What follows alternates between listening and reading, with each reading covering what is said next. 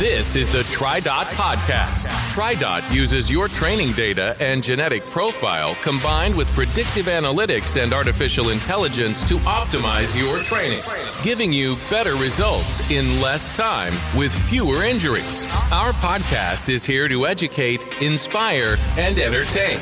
We'll talk all things triathlon with expert coaches and special guests. Join the conversation and let's improve together.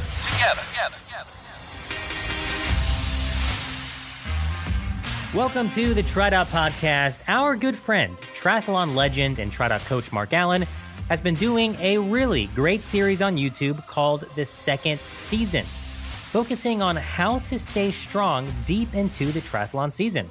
It's really great content from Mark on YouTube as always, and we decided to bring this topic over to our podcast audience. So, naturally, our first coach joining us for this conversation is Mark Allen. Mark is the most successful triathlete of all time, having won the Ironman Triathlon World Championship 6 times, the Nice International Triathlon 10 times, and the first recognized Olympic Distance Triathlon Championship. He went undefeated in 21 straight races for an astounding 2-year winning streak from the late 1988 to 1990 season. He's been inducted into the Halls of Fame for Ironman, USA Triathlon, and the International Triathlon Union. ESPN named Mark as the greatest endurance athlete of all time, and you'll hear no argument from me on that. Mark, thanks for inspiring such a great topic today.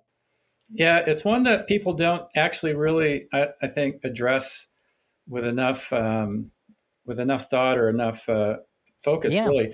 You know, that whole second half of the season, or which I really call the second season, because, you know, a lot of people start racing, they start training after the first of the year. You know, they hit some early races in May, June, and then after that, July, August, September, October, November, you know, maybe even into December, people are sort of, there's usually that one huge thing that the nugget that's out there that you want to just target and hit really well. And so for those who have trained since January, that can be tough because that's a long haul, you know, to be consistent training all that time. And then there's the whole other crew who really, they don't get their momentum going until May or June because of weather and school commitments with their kids and all that kind of stuff. And so they're sort of trying to play catch up. And so how do you play catch up and get there, you know, at that last race, also healthy, fresh, vital, ready to go. And so I think it's a great topic. It's one that not many people talk about, actually, the second season. Yep, and we're going to discuss all of that today with you and Coach Joanna Namey. Joanna is better known as Coach JoJo and has been coaching athletes with TriDot since 2012. She's a co-founder of Hissy Fit Racing, a member of the Betty Design Elite Squad, and has double-digit Ironman finishes on her accomplished triathlon resume. She's a 2-time Kona qualifier and is racing on the Big Island for the second time this year. As our director of TriDot Pool School, her passion is getting athletes faster and more comfortable in the water. Jo, welcome back to the show. Thanks for having me, Andrew. I love being on here with Mark. We have gotten to be friends. Mark. And I won't remind him 12 times during this podcast that I have more Ironman finishes than he does. Oh, dang. That's thrown down, ladies and gentlemen. I think Mark will let you have that. I think he will happily take his 6 championships and let you have the higher finish line. Yeah, he'll always say, he's like, well, how many did you win? I said, I've won them all in the hearts of my children. Okay? Aw. Well, I'm Andrew, the average triathlete, voice of the people, and captain of the middle of the pack. As always, we will roll through our warm-up question, settle in for our main set conversation, and then wind things down with Vanessa interviewing a TriDot coach for the cooldown. Extremely excited to have Two Toms as the anti-chafing partner of TriDot. Two Toms is always working on revolutionary new products designed to prevent chafing, blisters, odors, and sweat. Their passion is to keep you moving. With all the training we do, it is vital to take care of our skin. None of us want to shut down our swimming, biking, and running simply because a blister forms in the wrong spot at the wrong time. Thankfully, our friends at Two Toms prevent blisters before they even happen. For the ultimate anti-chafing experience, you can either roll on or wipe on Two Toms Sport Shield Extra, or Blister Shield. I use 2Toms most often to prevent my wetsuit from rubbing the back of my neck, my bike saddle from causing any saddle sores, and my running shoes from creating any hot spots on my feet. 2Toms is always on deck at TriDot Pool School to keep our swimmers from getting any blisters from drilling with fins. For any occasion where your skin could rub, 2Toms has you covered. Whatever skin protectant or chamois cream you are using right now, I am telling you, 2Toms is better. Go to Metadyne.com to try 2Toms today. And when you do, use promo code TRIDOT for 20% off your order. Lots of good stuff. Let's get to it. Time to warm up. Let's get moving.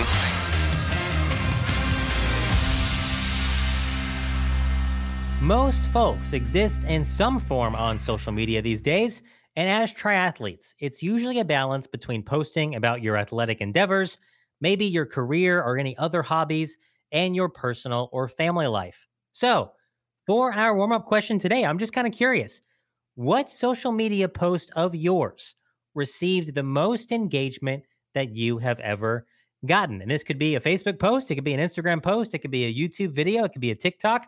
Wherever the heck you are on social media, what post of yours just got the most attention, the most likes, clicks, comments, whatever? Coach Joe, let's send this over to you first. Well, it was a little surprising to me. I am not one that posts a lot about my private life or my family and kids. I do use social media more for, my coaching, my career, for pool school, for my racing. And it was actually in the middle of dead center of pandemic, and I was having a lot of thoughts about how frustrating and difficult, and there was a lot of complaining and from everyone about quarantine and not being able to do the things we want to do, and how life was hard.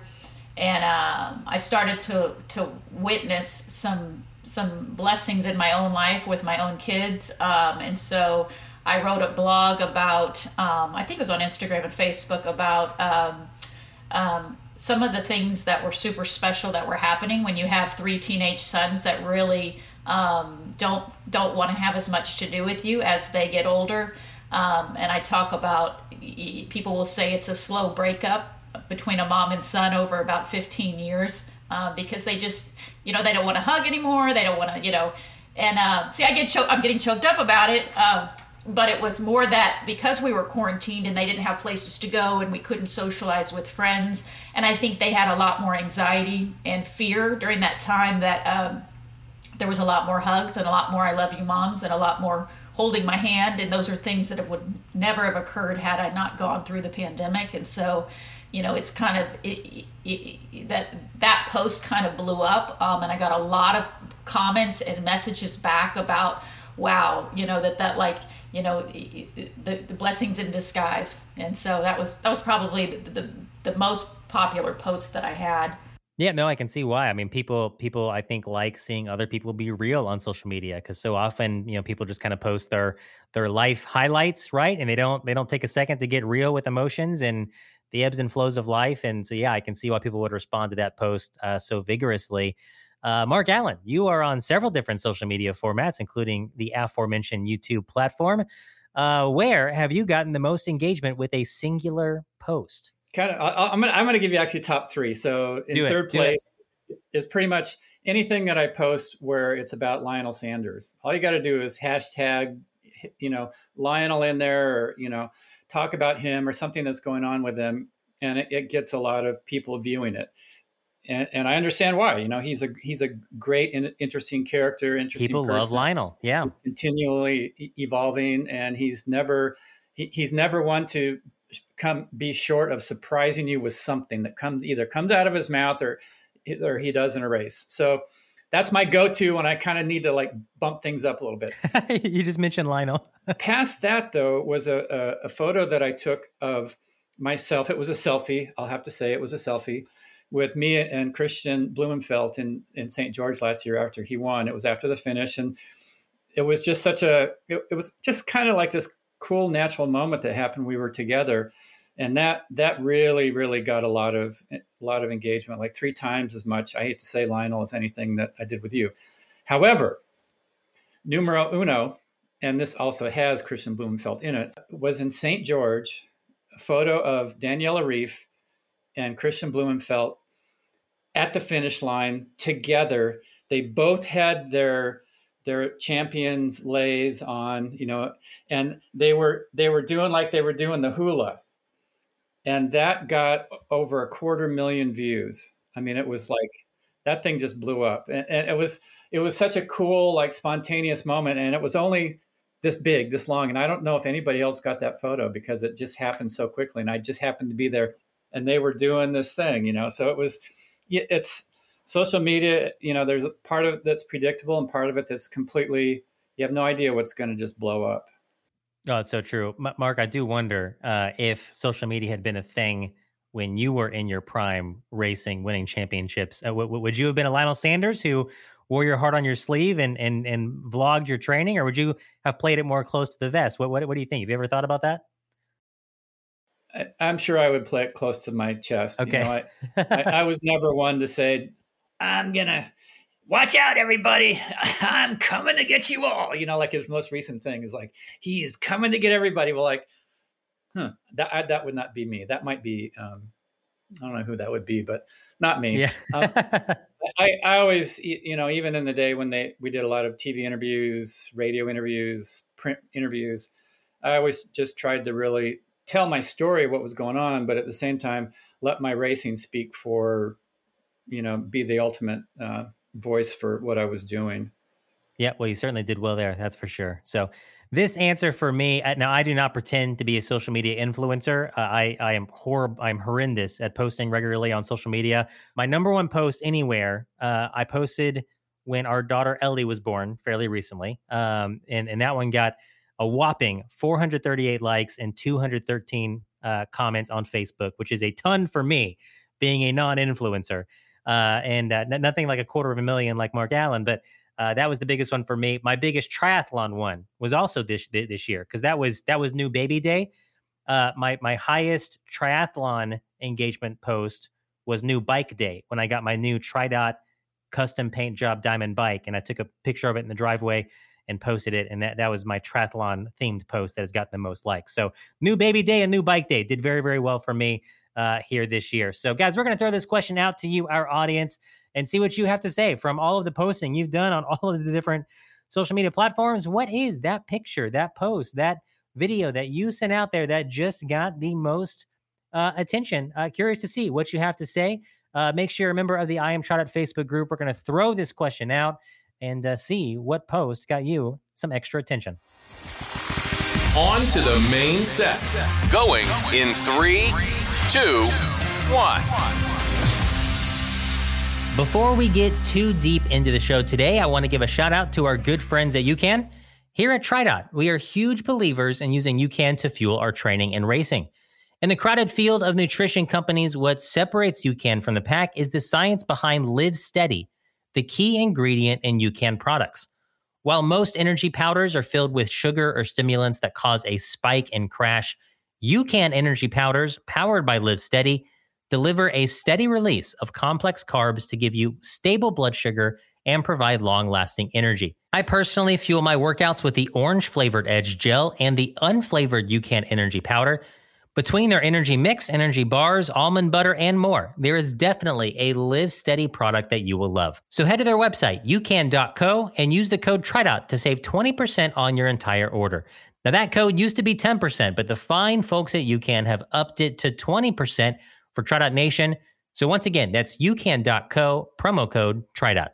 There are 12 months in a year, and depending on how triathlon obsessed you are, you may be training and racing your way through all 12 of them, most of them, half of them, or the bare minimum of them. Either way, no matter how you play it, staying strong deep into the tri season can be a challenge for every triathlete. So no matter what is on your schedule for the year, Coach Mark and Coach Joe are here to help us crush the back half of our season, something that Mark calls the second season. So Mark, as we get into the topic today, your Mondays with Mark Allen YouTube series, it seems like just following you there, it seems like the topics are either inspired by what you're seeing in the pro field or what you're hearing from your own athletes as you coach with TriDot. What specifically prompted you to discuss the idea of the second season? Well, it was actually Scott Zagarino, my business partner, who brought this idea up. He said, you were really good in the second half of the year in that second season. And so we talked about it, and we realized there was really not a focus on how to hone your fitness in that sort of meaty part of the year. And I personally, I kind of had two seasons. Like, I would start training in January. I was fortunate. I lived in San Diego, and the weather was usually pretty cooperative. And I had big races in May and June, culminating with the Nice International Triathlon early June. And then it was like a real shift. I was in very good shape. I would back down on the volume, increase the speed work, do a lot of short distance events like ITU World Championship in '89, and then rebuild that endurance at the very end of the year. And so I realized I had these big cycles of how I was varying my training throughout the season to get ready. And then I also, Scott and I were talking about this, there were a lot of athletes who kind of did the same thing all year, and they were on fire in the first part of the season, but in that sort of second season time, they were barely hanging on, or they got injured, or they got burned out, or they would get to Kona and they just had lousy races that were not reflective of their potential. And so I thought, boy, this is something that I'd really like to sort of highlight for all the athletes that I coach here at TriDot and others who are listening, so that just kind of give all you folks out there, some ideas on how you can optimize this part of the year. If you come into it already pretty fit, a lot of people think, I've got to really maintain that fitness. But there's this sort of saying that says, the more fit you are, the closer you are to being overtrained or burned out or injured. And so when you really are right at the very top of your peak potential, that's when you actually have to be careful with your training and not keep loading on more and more and more and keep, adding in more and more speed, but really pay attention to recovery, pay attention to how your body is responding. And if you feel like you're training hard, but you're getting out of shape, that's for sure the first sign that it's actually time to back off and rest a bit. If your Garmin tells you your training is unproductive, maybe your training is unproductive, or it might mean nothing. It might mean nothing. But Mark, it's interesting to me just to hear that even back then, before we had as much of the data and the numbers to back it up, because with TriDot Training, certainly we tell people on the podcast all the time, if you are constantly stacking your schedule with A races, TriDot can never bring you out of that building stamina phase. It has to keep you doing that, and it can never back you down to developmental work where you can work on your power and your speed and let the body rest a little bit. And it's just constantly having to keep you ready for race day. And it's so interesting to hear that you and so many other pros that you said back in your day, the ones who were good deep into the season, kind of took that time to kind of let a lull exist and kind of get back to the speed work, get back to the shorter stuff, get back to. So I'm curious, Mark, do you think that burning out before the end of the year, is that a problem that's more exclusive to middle and long distance athletes and not short course athletes, or is that potentially a problem for anybody? It can be a problem for anyone, but for sure, if your focus is 70.3 or Ironman distance events, and especially if you've done a lot of them throughout the year, you're a prime candidate to be someone who might end up at that last event kind of like just barely hanging on. The other side of it is those who are just really starting to get back in their training. Here it is. It's summertime. The days are long, and maybe you can almost overextend too early, because if you're just starting to build your base, build your fitness, build your speed, and you have these long days and all these group workouts because everybody's off their trainer and they're outside riding and running together, super motivating, but at the same time, it can be hard to sort of just stick to what is the smart schedule for you and build gradually, because big fitness gains happen a little bit each day. They don't happen in dramatic chunks. And coming into this June window, July window, August window, maybe actually starting to build your fitness toward the end of the year, that's end of the second season. Take those group workouts as on the days where you need that motivation, but try to also stick with what your coach is telling you, what you know has worked in the past, and just sort of look at it like, okay, this is June. Those 10 athletes have been training since January. There's no way I should be training with them yet, sort of build up to that point where then your training community, your training groups are going to enhance everybody's experience in fitness. Yeah, great point there, Mark. There's certainly some group rides in my area that I enjoy joining. But I know that on a Saturday morning they're going to do 2 or 3 hours in the saddle. If I'm at a spot in the season where I shouldn't be doing 2 or 3 hours in the saddle, okay, I'm going to avoid that group ride for a little bit. But once my season hits that point where that's how long I'm supposed to be in the saddle, then it might be a decent idea to go pick up that ride and chat with some folks and do a ride with some friends. So, Joe, you might race more than anybody that I know. I think the two people that come to mind that I think might race more than you are TriDot coaches, TriDot Pool School coaches, Kyle and Terry Stone, who I know you know very well. You're good friends with them. I think they're the only ones I see on social media racing more often than my good friend TriDot coach Joanna Namey. You race early in the season, you race in the middle of the season, you race deep into the season, often full distance stuff. Before we get into like our specific kind of how-to questions here, how would you say that your triathloning, your swim, bike, and running, how does it feel at the beginning of the season versus towards the end of the year? I had to think about this for a minute because in all honesty, if I give y'all my honest answer, when people talk about their tri season, I have no idea what they're talking about. I have lived for 20 years training. There is no season. And I think there's a couple of reasons. And when I say this, I mean it as, I tell my athletes, do what I say, don't do what I do, because I don't follow my own advice. But I think what led up to this type of training all of these years was that in my first Ironman, they had announced it was doing Coeur d'Alene with Cindy Reeves and Suzette Schutze, but they announced the inaugural Ironman Texas 2 days before it. So that sets us up in Texas to have an Ironman in April. Back then it was a month later, it was May. But, as far as when everybody's having their off season, nobody's training through the holidays, we're training, and that was years and years of doing Ironman Texas. So I got accustomed to training during that time. Then it led to, wanting to do an Ironman in the fall. And in doing that, it just sets you up to be, training for most of the year. Your question in how do I feel toward the beginning and then toward the end, I think I've learned a lot, like over the last 15 years, in how to build in some short-term recovery for myself. There is no way, like Mark said, to go full throttle, for 11 months out of the year. And so I have to have some lulls in there. And I have some athletes that are built like that want to train the entire year. Then I have some that definitely need an off season. And so in doing that, I think the only way to be successful in those late season Ironman races is to have some lulls, some recovery, over throughout the entire year. So Mark, how does the approach to the back half of the year change, whether you are a year-round triathlete or a seasonal triathlete? Well, that question is probably the main reason that we decided to do something with this concept of the second season, because it is very different. If you are sort of a year-round athlete, as Coach Joe was just saying, it's really important to build in some periods where you back things down. You let your fitness actually drop down a little bit. You don't have to stop training. But let your fitness drop down a little bit.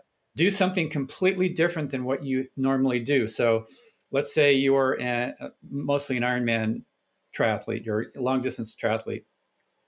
In that sort of let it go period, cut your volume way down, maybe actually focus a little bit more on some very short speed work sessions, or maybe do a sprint race or a 5K or something like that, so that the physiology and the muscles that you are working are very different than what you sort of do on your standard day-to-day stuff. Yeah, so if you're that seasonal athlete that's just got a couple of months and you really want to focus, for sure it some of those groups to motivate you, those training partners who have been training quite a while, all season, and maybe they're a little bit above you. That'll help boost you on those tougher workouts when you need that motivation, that support.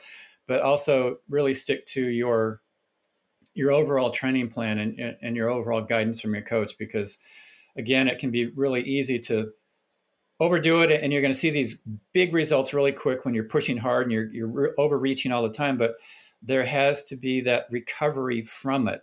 It's sort of like, think of everything as an inhale and an exhale. We inhale, that's the overreach, and we exhale, that's the rest. And so metaphorically, there has to be that exhale in your training to then take that next inhale. If you're trying to inhale all the time, you're never going to get the recovery. And so again, recovery seems to be a theme that keeps coming up in my conversations recently.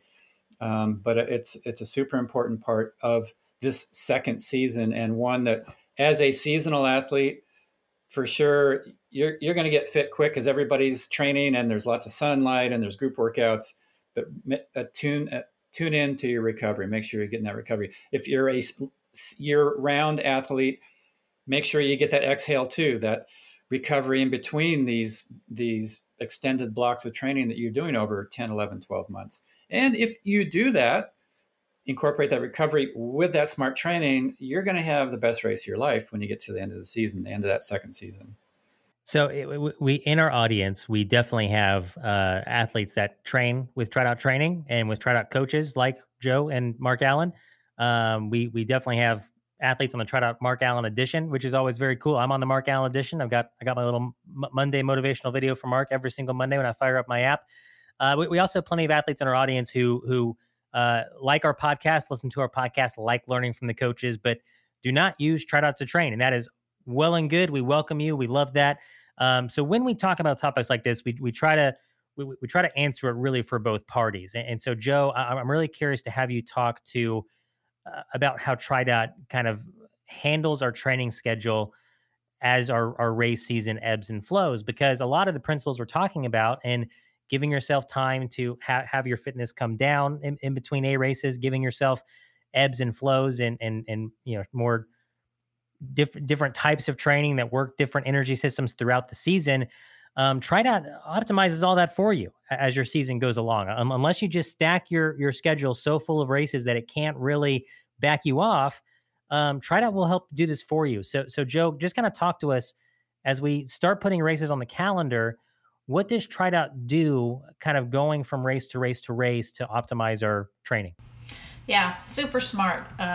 Letting TriDot do the work. It's always inevitable that I'll have athletes that have A races, half Ironmans, full Ironmans that are fairly close together. And then they'll come at me and say, why aren't I riding 6 hours, next Saturday? And as TriDot optimizes your training coming off of a big race, it's going to be building in that recovery. You're going to have a week or two where you have shorter sessions or less intensity in those sessions leading up, a couple weeks later to another race, or a month or so later to another race.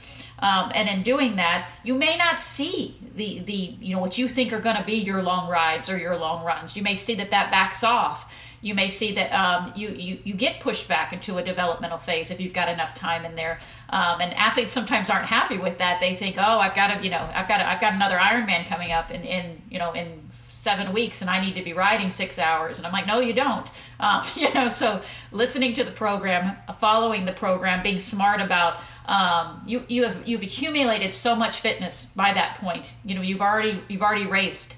And it's a lot about what Mark was saying. It's like, having that time to back off a little bit, maybe it's not necessarily losing a little bit of fitness, but having enough of that recovery that you can build on it, and still make gains and then be successful in your next day race.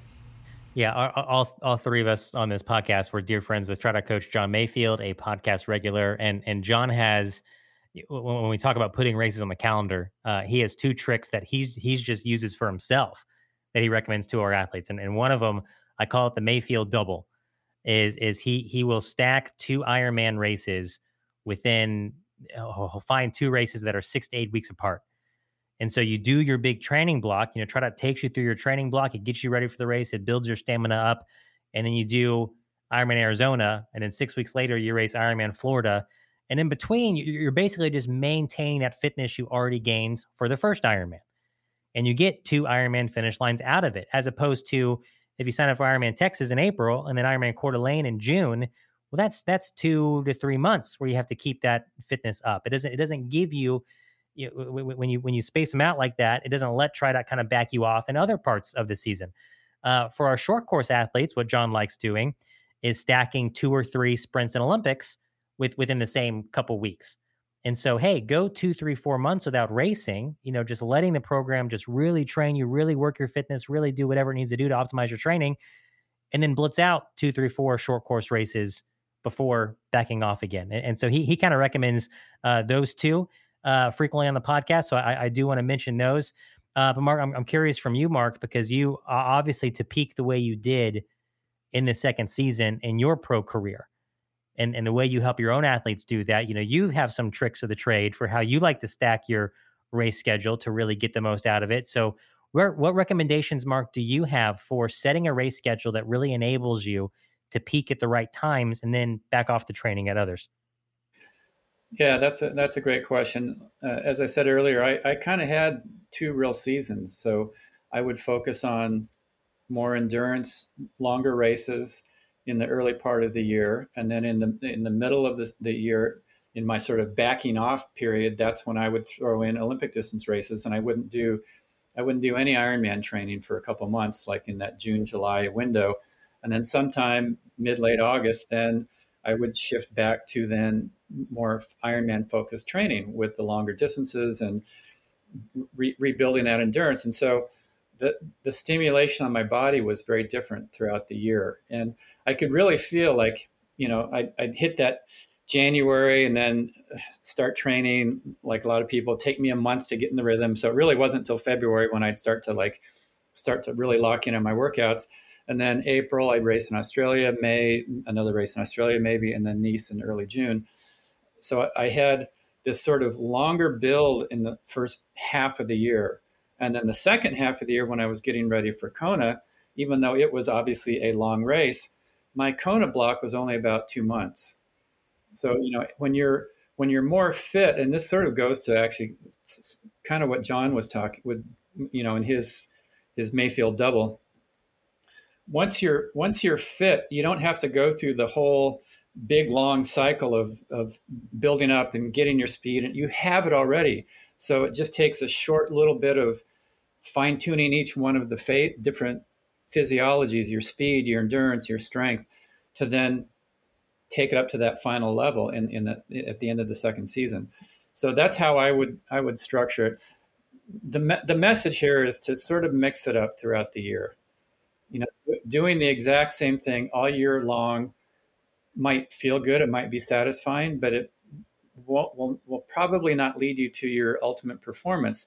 However, if you mix up the kinds of workouts that you do, the distances of races that you do, and you kind of segment them and put them in little different blocks, then your body's like, oh, okay, now I get to do my long stuff. And then when you're kind of starting to get that feeling like, oh gosh, another long ride, you do the race, and you come back and it's like, oh, I get to do short stuff. This is cool, And so it really, the message there is to mix it up. And it's not necessarily to entertain you, but it's to work your physiology different throughout the different parts of the year. Very actionable item. I really like that mindset, Mark, just to mix it up throughout the season.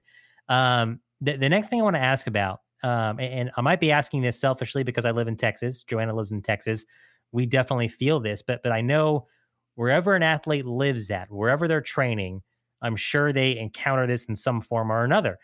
In Texas, when you're training in mid to late summer for an important fall second season A race, the summer training conditions in Texas are nothing like the race weather you're going to encounter a few months later deep into the second season.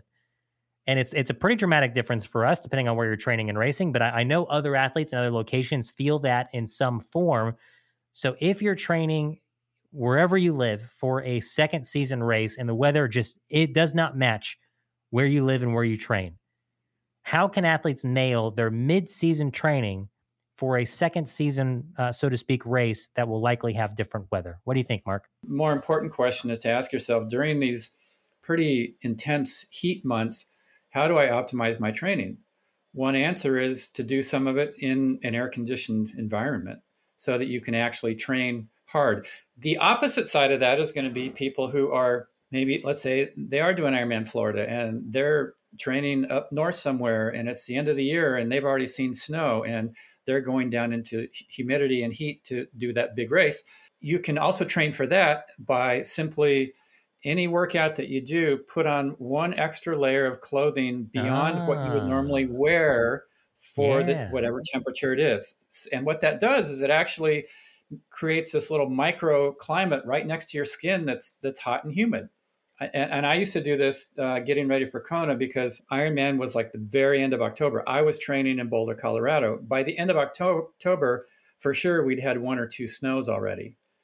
And so I would just put on that extra layer when I went outside and, my skin was Kona hot. I was ready to go. I really like that, Mark. Joe, do you have anything to add there to what Mark said? Well, I had the funniest thought because I was racing Kona last year and, I think I was, all confident in myself. Oh, I'm from south of Houston. Y'all have no idea how hot it is there. Yeah. I mean, we have perfect conditions. I am so ready for this. I get halfway through the bike course and literally pull over at an aid station, take my helmet off and dip it in ice water and am screaming, I am from Houston, Texas. I can't believe how freaking hot it is here. It was a different kind of heat. It was different. It's hot here. And what Mark is talking about is I'm in the middle of training right now for Kona. And it's a balancing act. I mentally do some of the training outside, the long bikes. I need to know how it feels to be out there for long periods of time. But you wouldn't have effective training if I tried to do every session outside. So you balance half indoors, half outside. It's that mental factor. You mentioned the heater. I have a new athlete that just came on. She is in Seattle, and she is training for Kona. And I suggested it. She said, don't worry, I have a sauna. Even just sitting in there, even just getting used to temperatures that it's still chilly there. I'm like, chilly? It's 100 degrees here. So opposite problems, opposite places. But my rule of thumb is that I tell them you have to get accustomed to what you're going to be racing in. If I could just add something in there, if you're racing really deep into that second season, late November, early December, often the races, even if they're in historically warm places, can be very cold. And there may not actually be a way for you to fully be adapted for that because in that sort of swing weather period, it could be warm where you're at and all of a sudden 2 days later it's freezing, right? Well, it can be like that at the race too. And so, also prepare with clothing that you might want to put on during the race. Yeah. So the very first year that they had the Nice International Triathlon in 1982, it was in November 20th, and in Nice, France. And it was cold, like the Alpes Maritime, the Maritime Alps behind where the bike course was, they had snow on them. The Mediterranean, they were saying was 57 degrees, but I'm a surfer and I know that it was maybe 54 at best. And this was before wetsuits. And so the swim was supposed to be 1,500 meters. They shortened it to 500 meters. Thank God, because I wouldn't have made it out 1,500 meters. That says a lot, yeah. In that water. And then all of us, when we were in the changing room out of the water, I was shaking. I couldn't talk, but I saw Scott Molina and I realized we both made it out and we're both sort of like semi-clear. And I gave him like a thumbs up. I couldn't articulate a word. I threw on cycling tights. I threw on a cycling jersey and wore that for about 3/4 of the bike ride. And then I started to actually warm up. I stopped and took the tights off, So there's many ways to be prepared for a weather situation like that. The next kind of second season topic I want to talk about is staying healthy all the way to that second season race. And maybe this is an issue for folks that train more year round, but Mark, to your point, people that train seasonally often jump into the training really hot and heavy because they only have a short amount of time to get ready for that race. So either way, the deeper you get into the season, it's just simple math. Your body has more miles on it at that point in the year. What should we be doing in terms of recovery, nutrition, sleep, etc., to help our bodies stay strong all the way through the end of the year for those second season races? No matter where you are, if you're starting to see, let's say, injuries come come up, something that's bugging you that isn't right, and an injury starting to take place is something where you can identify the location of it. It's a shoulder, it's a knee, it's an ankle, it's a hip, it's a back, it's a neck, whatever it is. The pain from training is a global thing. Like it's everywhere. It's like the universe hurts, that's okay. That's just a byproduct of pushing your body. But the second thing, and I call it the unseen injury, and it's just being overly fatigued. There's no one thing that's going on that'll get your attention, like a sore knee or a sore ankle or something. Yeah. And so as you're moving through the second season, sort of tune into that recovery. And again, I keep emphasizing this, but some of the signs, what are they? Well, one, you have problems sleeping. And normally, let's say you don't have problems. All of a sudden you start to have problems sleeping. You can't get to sleep, or you get to sleep, but when you wake up in the morning, you feel like you were hit over the head with a stick or something. Another sign, it's getting a little bit harder and harder for you to motivate for your workouts. You get up and it's becoming like this supreme effort. Maybe it's time to skip a workout or cut it back. Another sign is, clearly if you wake up in the morning and your heart rate's really elevated, that's a very physical sign that something's out of whack in your body. Maybe you're dehydrated, or maybe you are getting overtrained. Another sign, let's say on the bike, you're starting to move along and it feels like you're just pushing really hard, but your watts are really low. That's a sign that you need some more recovery. On the run, you go out the door and you're just barely getting warmed up, but you feel like your body is completely filled with lactic acid at a slow pace.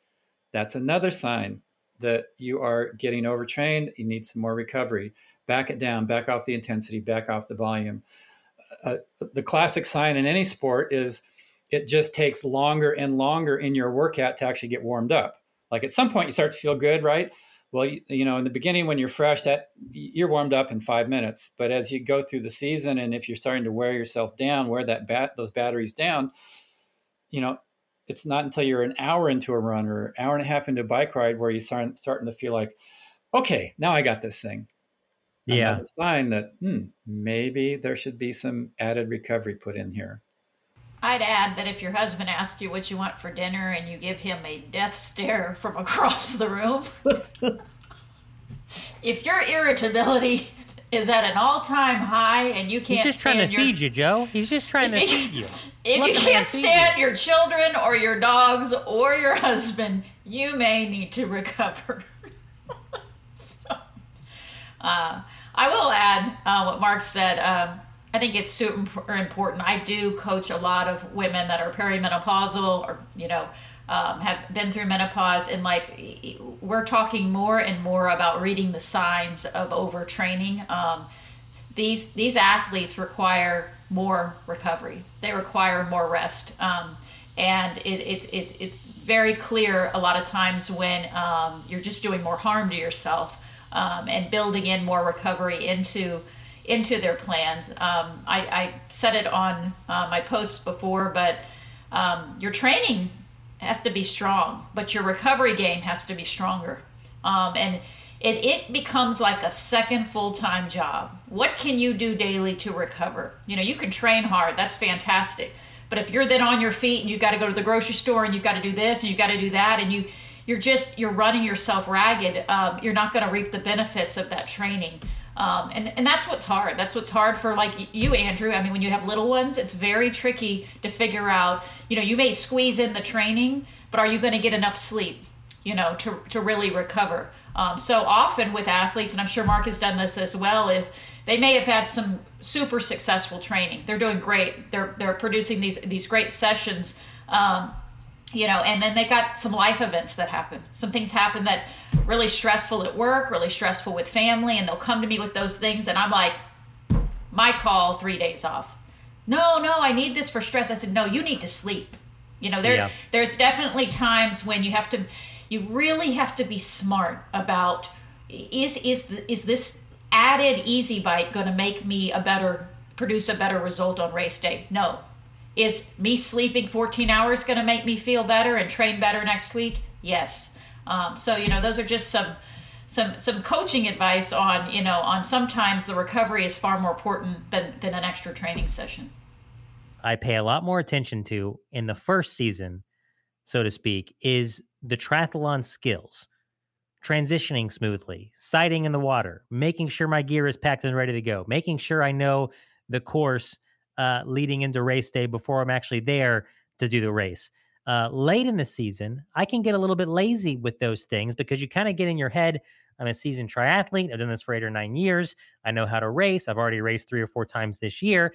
And then all of a sudden you show up to your Olympic distance triathlon and you've forgotten a key piece of gear, or you didn't know the race course enough and you just botched something, or you hadn't practiced a triathlon in forever, or transition in forever. And so you flubbed getting your wetsuit off. What do you like to see your athletes do to kind of keep those skills topped off and keep our T's crossed and our I's dotted deep into the year? Well, I try to sort of tell people experience is great, but always think of yourself as a beginner. And so then if you do that, then you'll always make sure that you're checking those things, those real basic things. And it is very easy to get into that mindset, like, oh, I've got this wired, I got this covered, I've done it. I raced 6 times this year. I don't have time to practice my transition. I've got my pile of race stuff over here. I'm sure everything's there, Yeah. Here's a great example. In 1989, that was the first year that we were starting. We saw that some people had lightning fast transitions by putting their bike shoes clipped into their pedals, and then they'd get on the bike, and pedal a little bit, and then while you're coasting, you put your feet in the pedals, right? And so Dave Scott and I, here we are. This was my 7th Ironman. It was his, 8th or 9th. We're obviously good triathletes. We have a lot of experience at that point. Both of us had our shoes on our bike pedals. Neither of us had actually really practiced it because I love this. Professional, and we know how to do everything. Yeah. This is amazing. This is amazing. This is going to work great, and I'm going to save like 3.78 seconds in transition, and I'm going to win the Ironman because of this transition, right? So we both came out of transition together. I was on his feet the whole swim. Come out of transition. We both take like 2 or 3 pedals. We are both reaching down to put our feet in our cycling shoes, and we smashed into each other. And we both almost went down. I mean, the classic Iron War race was almost finished just after the swing out of transition before we even actually got on the bike course. So just go back, take all of that experience you've gained throughout this year, racing, training, all the experience your coach has given you, all the experience your athletes have given you, all the experience you've gained through many years of doing this sport. But at the same time, think of yourself as a beginner. What are the things I need to look at? What do I need to do? How do I need to get prepared? And then ultimately, that last race of the year for that second season, it has a different complexion because there's no more tomorrows.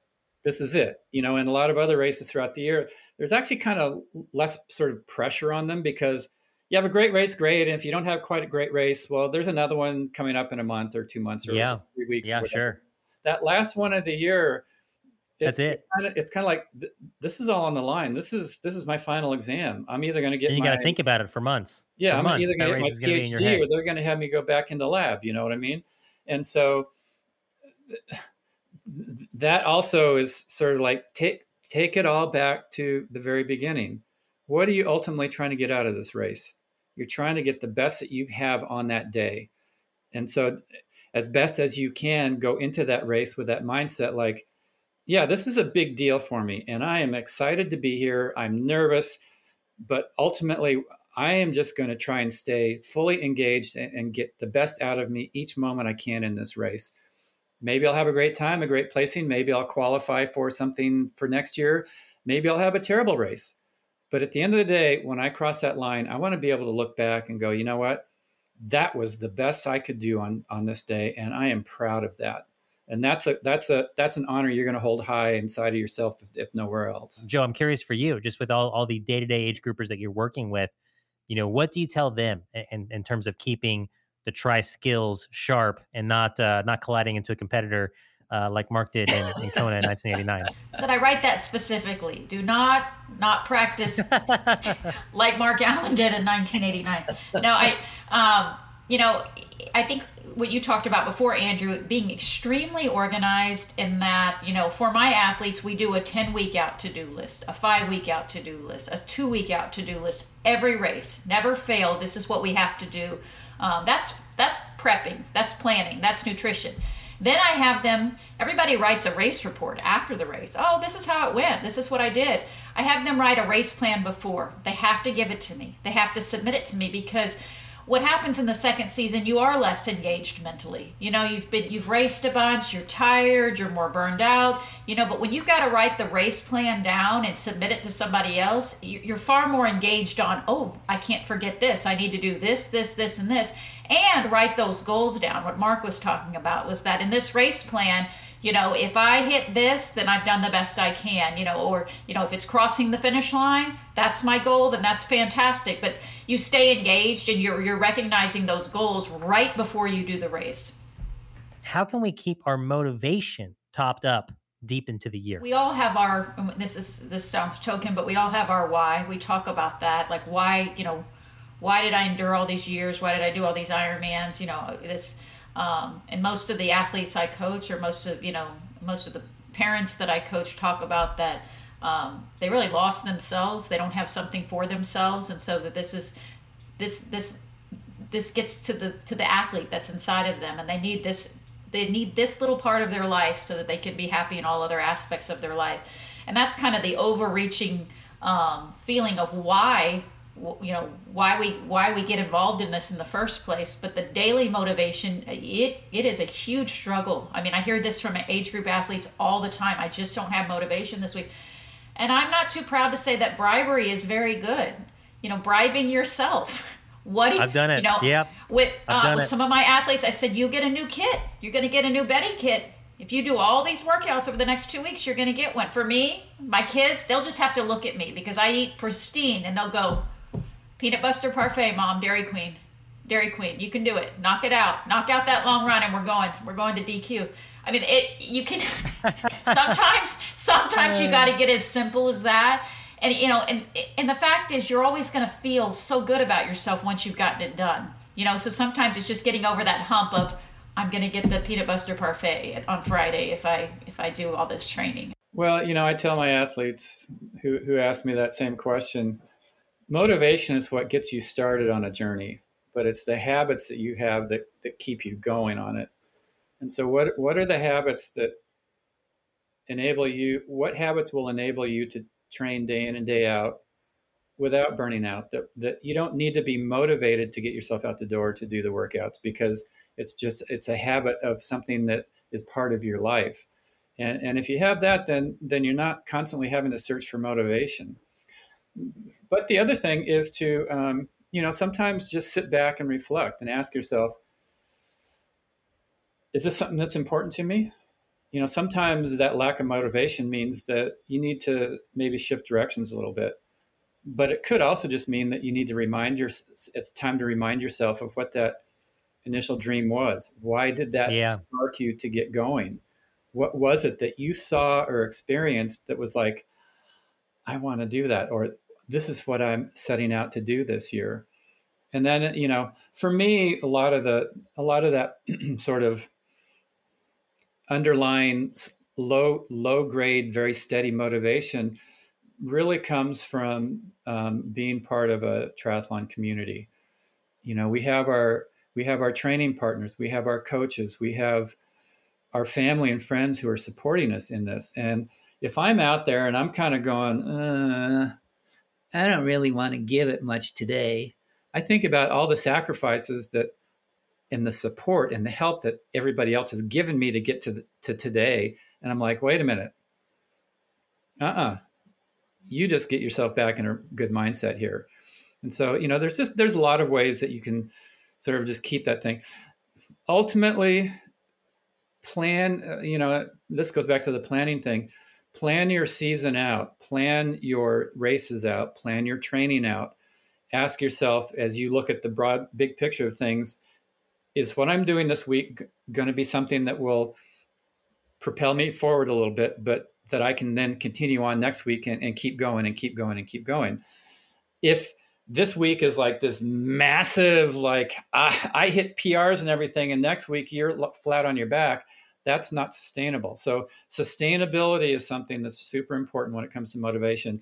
If you're feeling like you're always just maybe a little bit, you had a little bit left in the tank, you're going to have motivation, because you want to empty that tank, and hopefully you empty the tank on race day, last race of second season. Great set, everyone. Let's cool down. It is Coach Cool Down Tip time, and I'm Vanessa, your average triathlete with elite level enthusiasm. Our featured TriDot coach today is Greg McCauley. Greg has an abundance of triathlon experience, both in racing and in coaching. He has stepped on the podium 20 times and has completed over 80 tries within the last decade. Now, if you had asked him in 2007 if this was what he could expect of his future, he would have been in complete disbelief, because at that time he was living a pretty unhealthy lifestyle. Well, triathlon changed everything for Greg. The support and the camaraderie of the community got him absolutely hooked, and now he loves sharing everything he has learned with his athletes.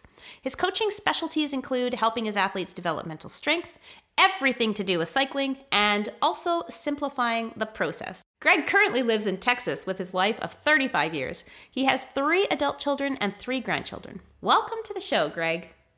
Thank you. And thank you for, having me. And I'm humbled and very excited to be able to share a coaching tip, or just being able to share a little bit about my, experience.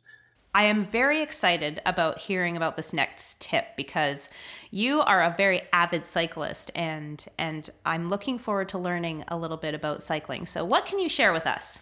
My tip is to know your bike as well as you can physically know your bike.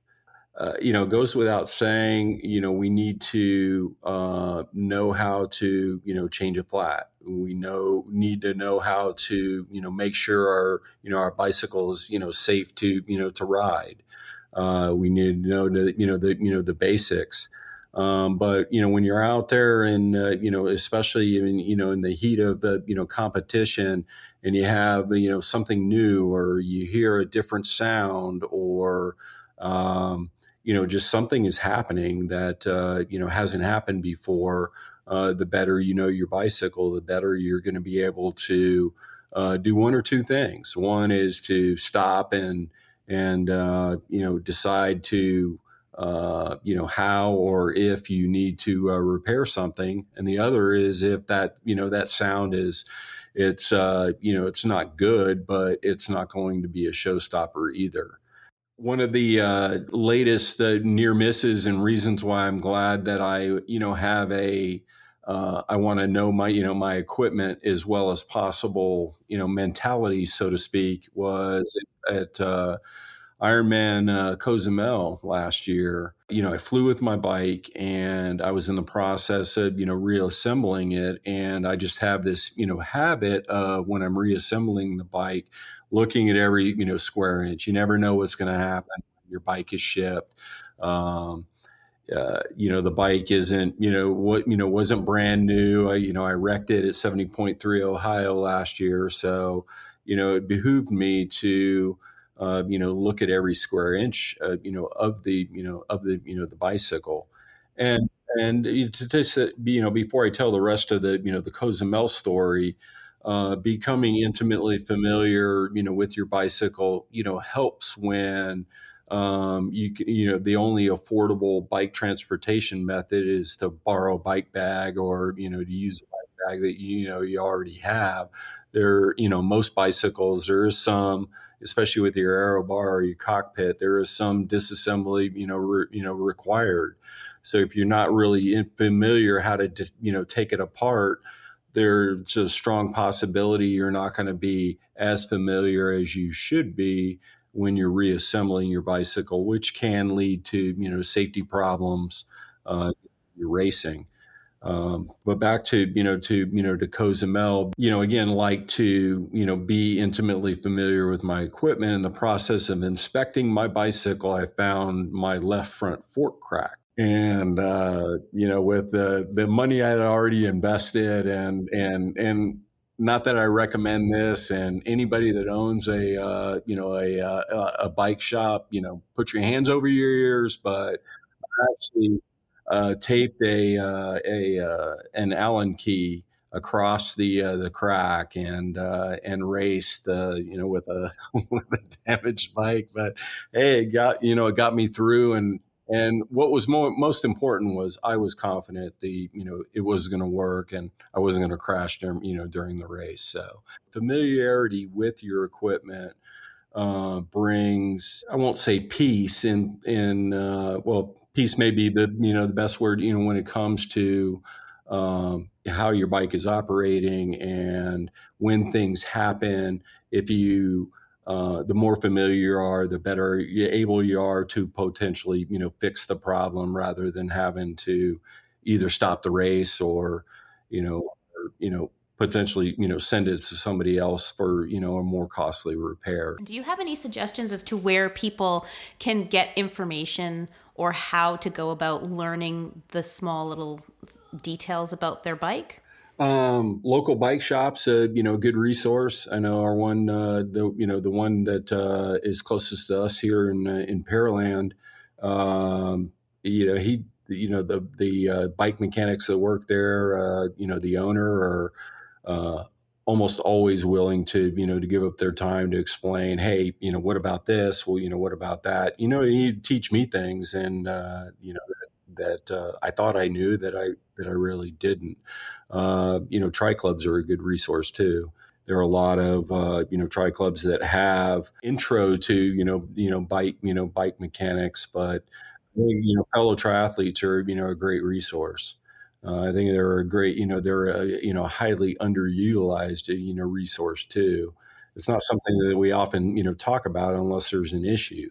Instead of getting together with your triathlon friends to do a training session, wouldn't it be fun to have let's learn about your bike session where you just bring your bikes in, you talk to everyone, and everyone does kind of like a show and tell, and then we just you would just like share your knowledge about your bike. I would find that so fascinating. To most, a bike is, especially a modern one, is a very complicated, piece of equipment. The derailleur systems, how your chains move from gear to gear. That's the most complicated part of the bicycle. Most modern, especially time trial bikes, are they're very elegant, but they're very simply assembled or very simple to assemble. Again, we don't know until you start messing with start playing with it, and again, not before right before a race or during a race do we want to try to do something new. Or try to think we know more than we do. But in any event, there's plenty of time when we're not racing to try to overcome that that phobia that people have about or the the mystery behind their bicycle. At the end of the day, they're really not that complicated. Thanks for joining us. Make sure to subscribe and share the TriDot podcast with your triathlon crew. For more great tri content and community, connect with us on Facebook, YouTube, and Instagram. Ready to optimize your training? Head to TriDot.com and start your free trial today. TriDot, the obvious and automatic choice for triathlon training.